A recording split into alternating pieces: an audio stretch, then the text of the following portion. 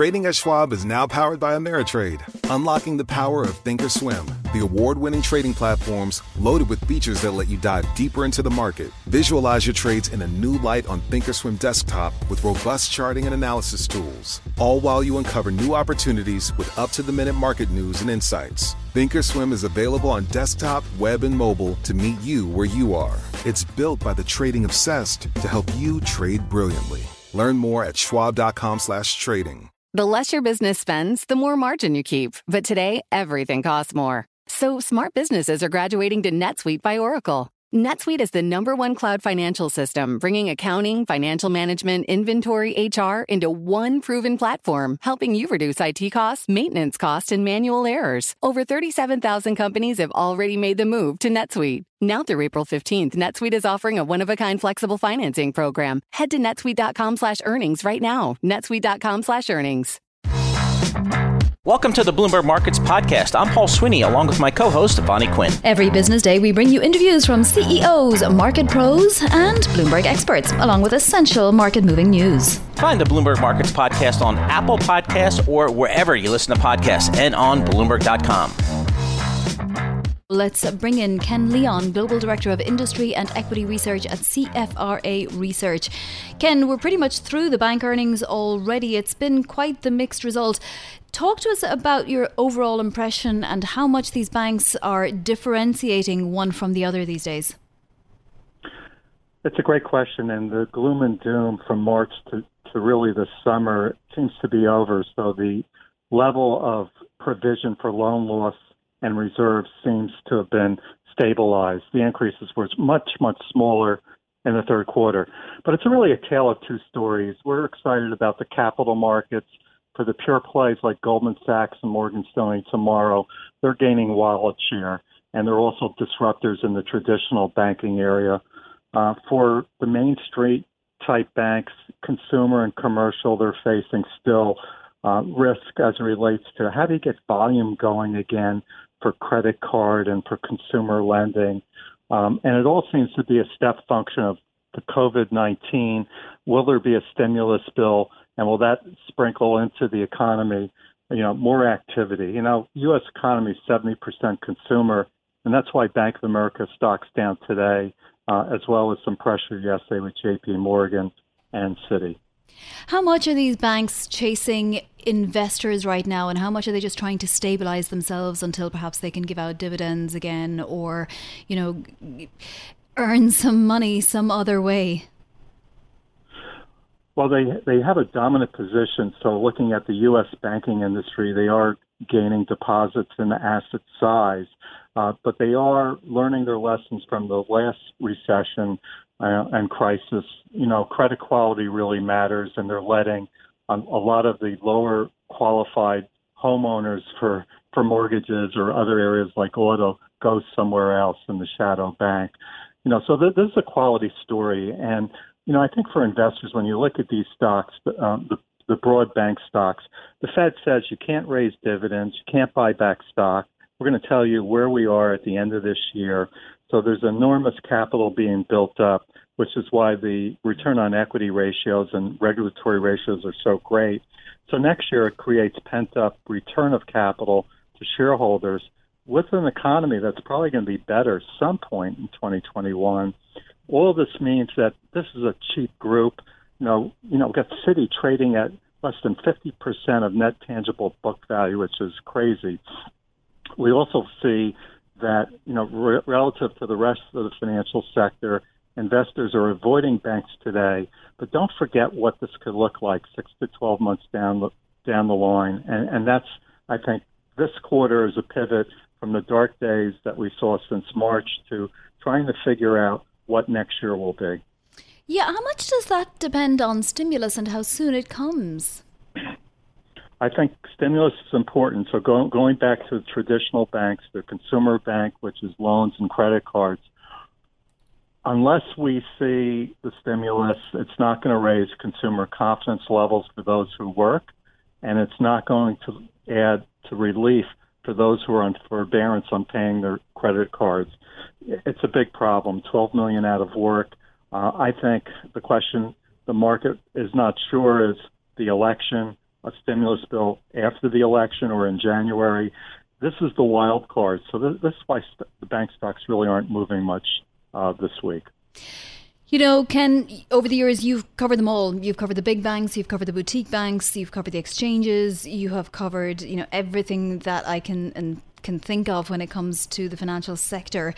What is standing out to you as the most value right now? What's your strongest buy, let's say? So in our team, I cover just the large banks. Right now, when we yeah. Look at the rest of the team, names like Visa, MasterCard, just beautifully positioned, for that rebound in terms of consumer and credit card and their platforms. So I think that's the area. Asset management is consolidating. We like Blackstone, and that will continue. Morgan Stanley, I thought it was a great deal. They paid a premium but what they got with Eaton Vance is a great global platform. So we're seeing consolidation in asset management, and that will continue as well. Are the likes of Visa, MasterCard, as you say, they're perfectly positioned for the consumer, but are they under any threat at all from the more fintechy type companies out there? It's a good question. So for you and I as consumers, we think of Visa or MasterCard just the credit card in our wallet, but it's not. They really have a clearinghouse platform for transactions, and they really have less risk in terms of some of the startups, in the card area. So it's a complex business, but where these Visa and MasterCard are situated is really in a great position. And, of course, American Express has some of that with their own private system, but, they have a big travel business, and we know what COVID has done to that. Yeah, for now, that's for sure. Ken, are you dipping at all into these fintechs and these different payment type companies and seeing which of them is likely to survive the longer term? So we are watching them, and mostly what we cover are the large incumbents, which are also heavily investing in Actually, technology. Ken, I'm sorry, we'll have to continue this another day, but an extraordinary conversation with Ken Leon there of CFRA, and we really appreciate his time. Now we want to go to the Economic Club of New York. President Trump is addressing the ECNY.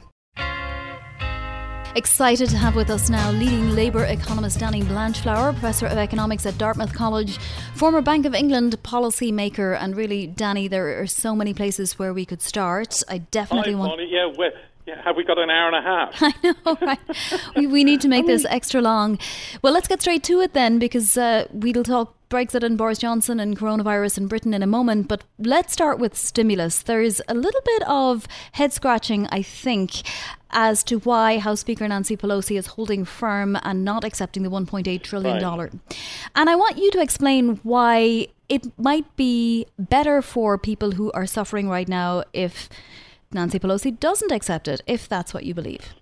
Well, I mean, obviously there are arguments, strong arguments to suggest that the Republicans should have gone out for a stimulus, especially in areas where their candidates are in trouble, to boost how well people are feeling. Stimulus in this economy is needed because people are struggling. They're furloughed, even if they have jobs. Many of them have less hours than they would like, so they have less spending. And that feeds through to the economy as a whole and has a negative impact on the economy. So what happened earlier in the year, when the economy tanked, we went into lockdown, stimulus came, that prevented things from being a lot worse.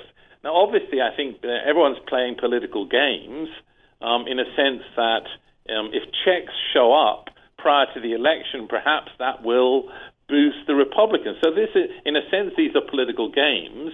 In terms of for the economy, we need to get stimulus in there. We need to get it in there now, especially as we're starting to see slowing down of the economy and the virus spreading. So this is head-scratching stuff. People are playing politics with people's lives, and it's time to go and get busy, as the old phrase said. But Danny, there's stimulus and there's stimulus, and I know that there's an argument for getting people, cash immediately because there are so many suffering out there, and we'll talk about the labour market in a moment. But is it the right thing to do just to send out, $1,200 once again and maybe give some targeted aid to, airlines or what have you? Well, targeted aid's an important thing. I mean, what we know at the moment is that people who are especially struggling need help. I mean, I'm a labour economist. I have never seen this phenomenon, which I've seen in the last month or two, which is all of a sudden wage growth in a recession has gone from 2% to 7%. Well, why is that? Wage growth is rising. Well, actually, the reason is that the bottom 15% or so of the wage distribution has dropped out. So it's like a baseball team's average improves because the two worst players drop out. I don't mean to suggest these people are worse, but these are people at the low end with low earnings. So these folks have dropped out of the wage distribution. They need help. For the economy, the great thing about these folks is if you give them money, they spend it.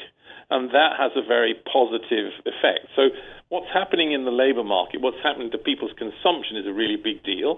Yeah, down the road, you probably want to ensure that there are airlines out there. I mean, it's a great phrase, you want to ensure the commanding heights of the economy. But I think you're right. We need to target it to people who have limited income. It's not, and they're not out of work because they're lazy. They're out of work because there isn't demand for people. And especially the evidence this week is actually the job losses and the labour force drops have actually disproportionately hit women because, it's in industries that they particularly work in restaurants and so on. So I think this is a really big deal.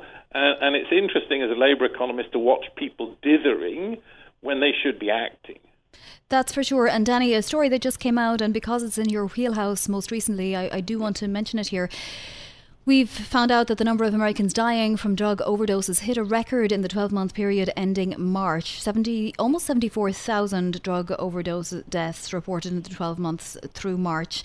And they increased significantly at the start of the pandemic. And I know that you have written a lot about this. Yes. So obviously, we know this, there's suffering out there. Danny, what happens with the labour market? Let's say that stimulus is stalled for now and businesses are left to fend. Right. Well, I mean, we've done a lot of work. Case and Deaton have done all this work on what they call deaths of despair. I've been writing about distress.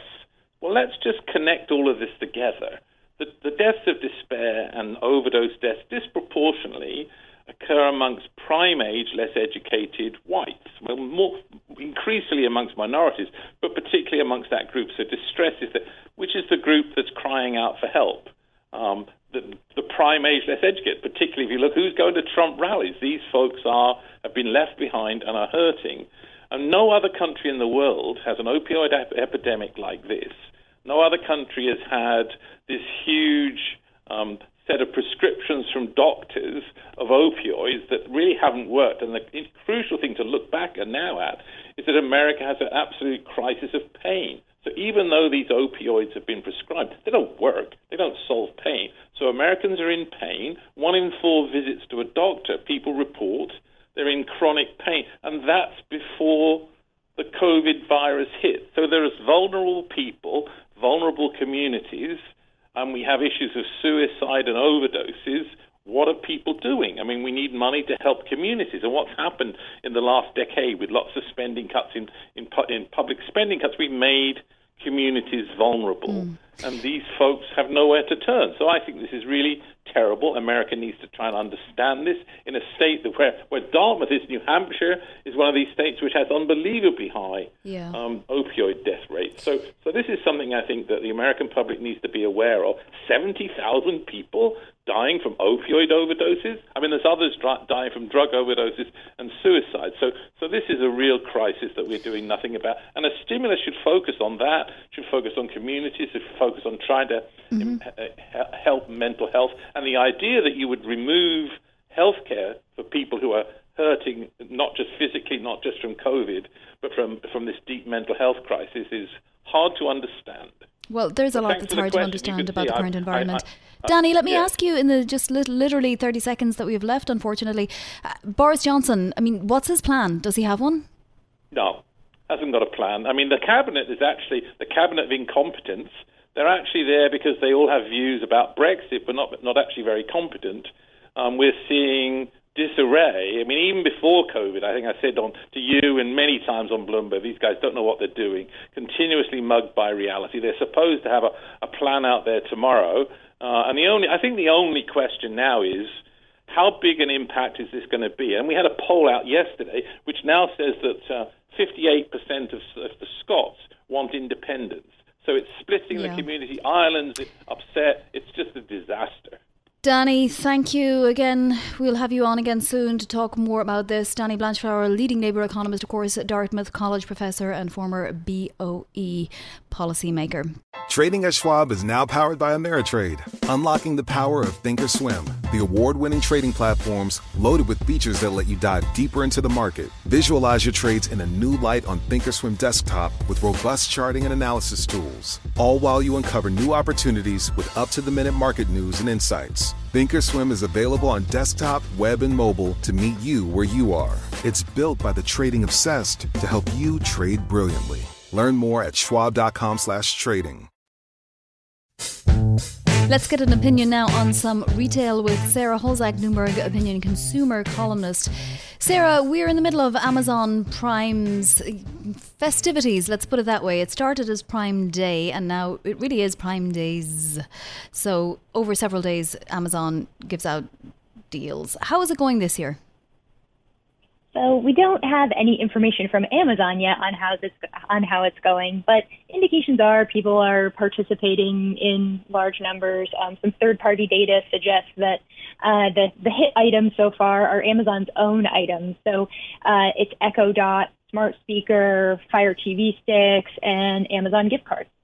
Yeah, no surprise, because those seem to be the products that Amazon pushes all the time. You know, I spend a little bit of time every now and then on Amazon's website. And even when you watch a Prime video, the ads in the video are for Amazon products. I guess it's not illegal, and why wouldn't Amazon do it? But does it suggest that customers are just being pushed towards certain items that, you know, they're not shopping maybe as discerningly as they would otherwise? I mean, Amazon does certainly give really prominent play to these devices on its homepage, and you can see the reasons why they would do that. It's all part of creating this very sticky ecosystem where consumers have Amazon in all different parts of their lives. So perhaps if you buy a Fire TV stick, you're more likely to watch Amazon's video streaming programming, then your Prime membership feels more valuable to you and you're likely to renew it next year, and the flywheel kind of keeps going in that way. So that's clearly a big reason why Amazon is pushing those products today and will continue to do so throughout the holiday season. It doesn't even seem that long ago when analysts were speculating if Amazon would start its own sort of in-house brand, remember? And now suddenly it's all Amazon. The other thing is that many of these products are fulfilled by, do we know what kind of margin Amazon gets on the products that are fulfilled by other merchants? I think some of that is not terribly clear, but I think that, marketplace orders are clearly a big part of this as well. They really tried to make a big push this year in their press release and such, emphasizing that small businesses were going to be, part of Amazon Prime Day, and that they were going to try to create certain incentives. I think some sort of like $10 credit or something if you spent with a small business on Amazon Prime Day. So trying to make this a rewarding day in some ways for folks who use their fulfillment services and such too. You point out a great insight in today's column. Prime Day is a bigger threat than ever for rivals, and I'd urge everybody to read it. That this year, while we usually see Prime Day in July, this year Amazon is using it as a sort of a holiday kickoff retail extravaganza. I mean, we're pretty much past back to school, or maybe we're right in the middle of it, but Amazon's certainly trying to take advantage of the calendar this year too. Yes, they are, and that could have really big implications for its competitors. So estimates are that Amazon is going to have about $6 billion in online sales take place on its website during Prime Day.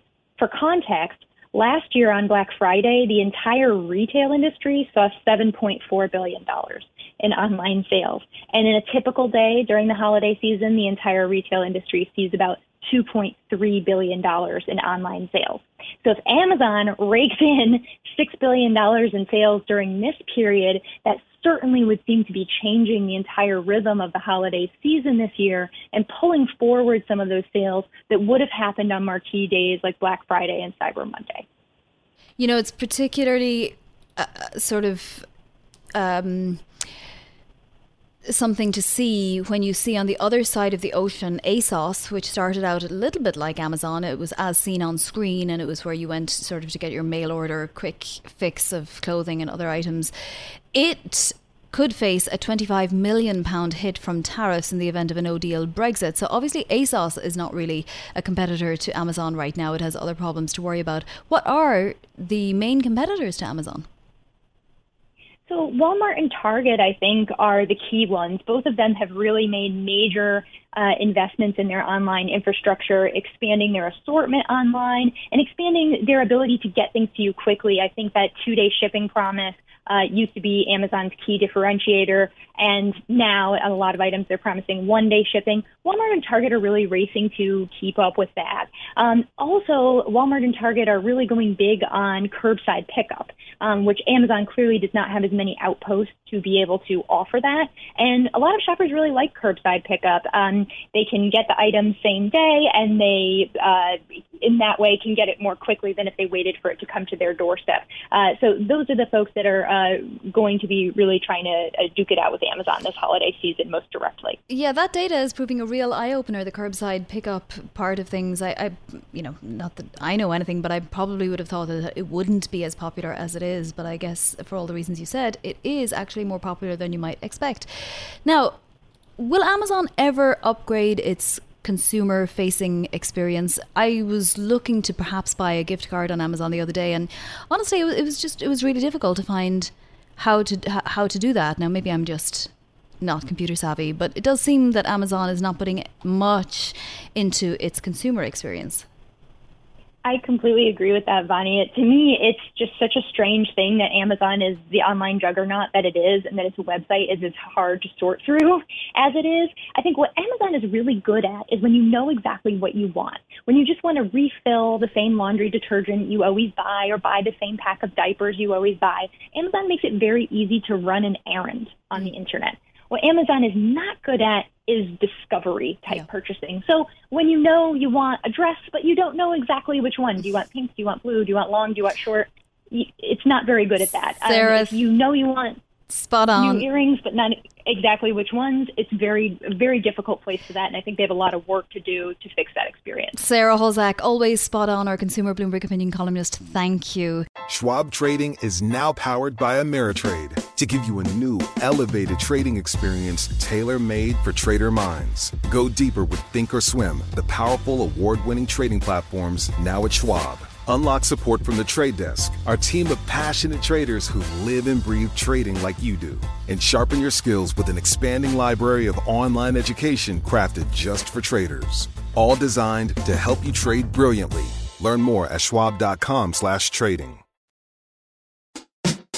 President Trump speaking to the Economic Club of New York and various economic clubs across the country, and we had questioning from Cindy O'Connell of the Economic Club of Florida, David Rubenstein of DC, and Mike O'Neill of New York. We have Michael McKee with us now, our chief correspondent for all things economic, both national and international. And Michael, a very serious conversation here. The president putting out some ideas, a couple of inflammatory statements like how a Joe Biden presidency would be a socialist dream, an American nightmare. But at the end, he was asked about things like infrastructure, stimulus, national debt.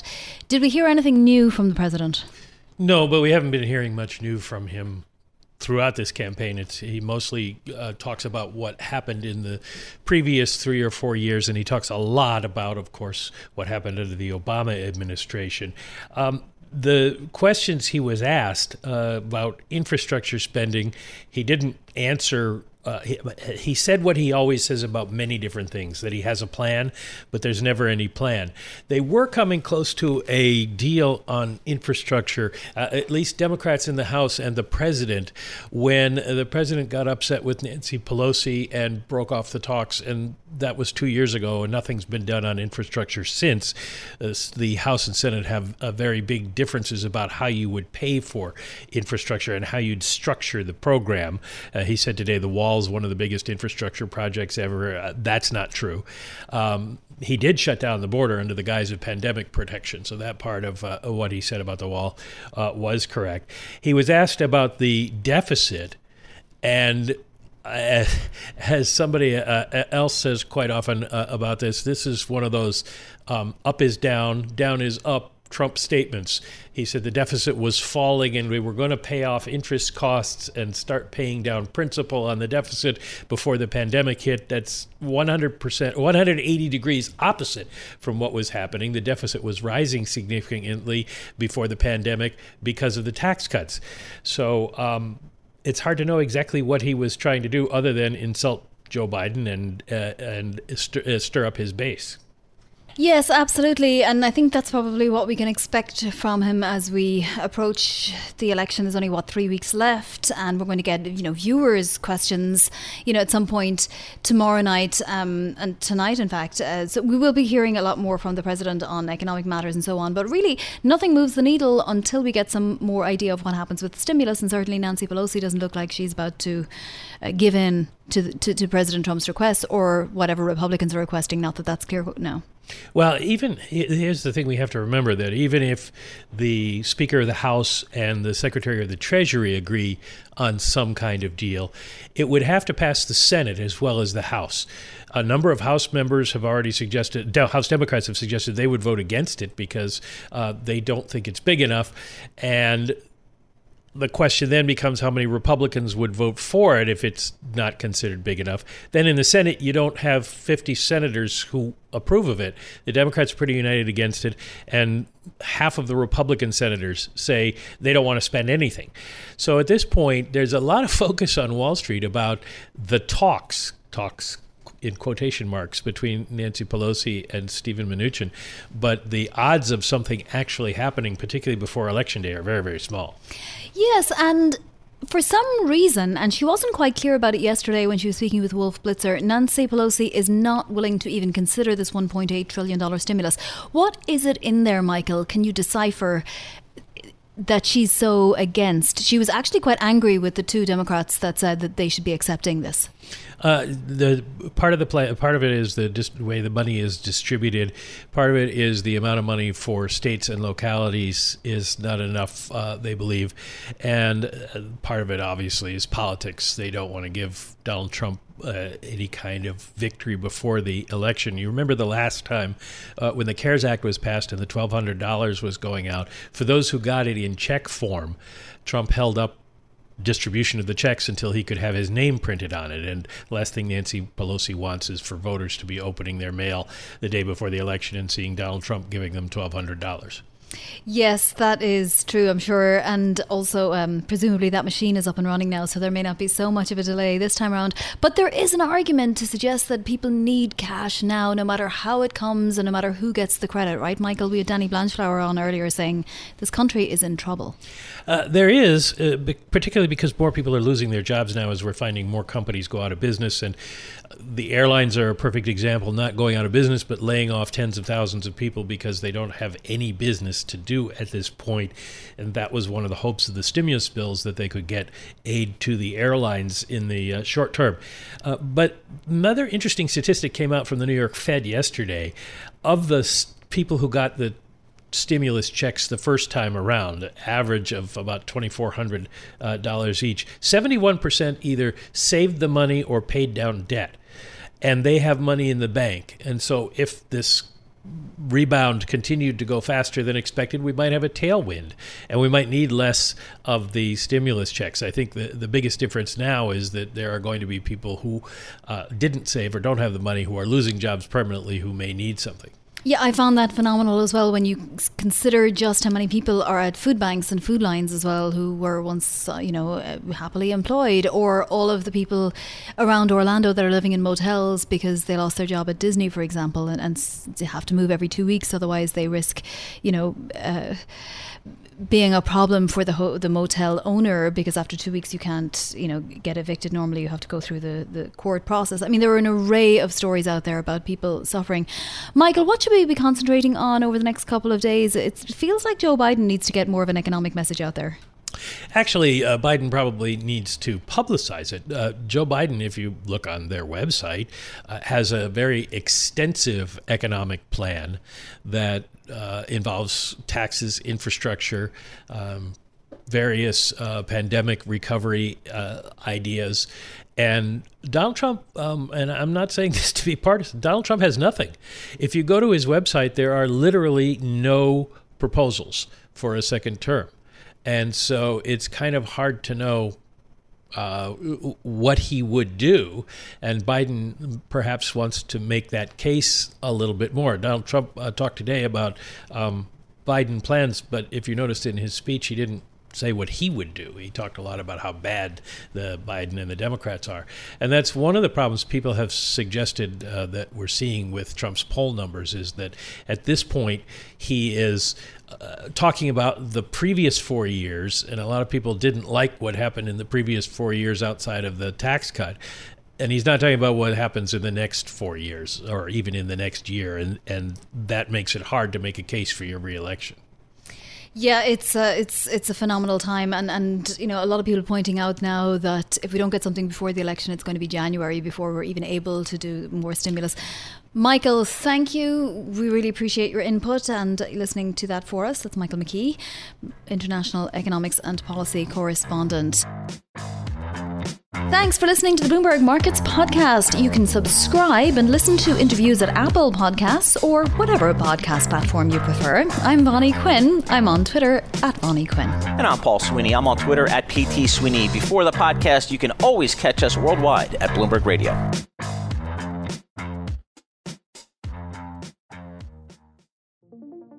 What could you do if your data was working for you and not against you? With Bloomberg delivering enterprise data directly to your systems, you get easy access to the details you want, optimized for higher-level analysis, and financial data experts committed to helping you maximize your every move. Our data is made for more, so you can show the world what you're made of. Visit Bloomberg.com/enterprise data to learn more.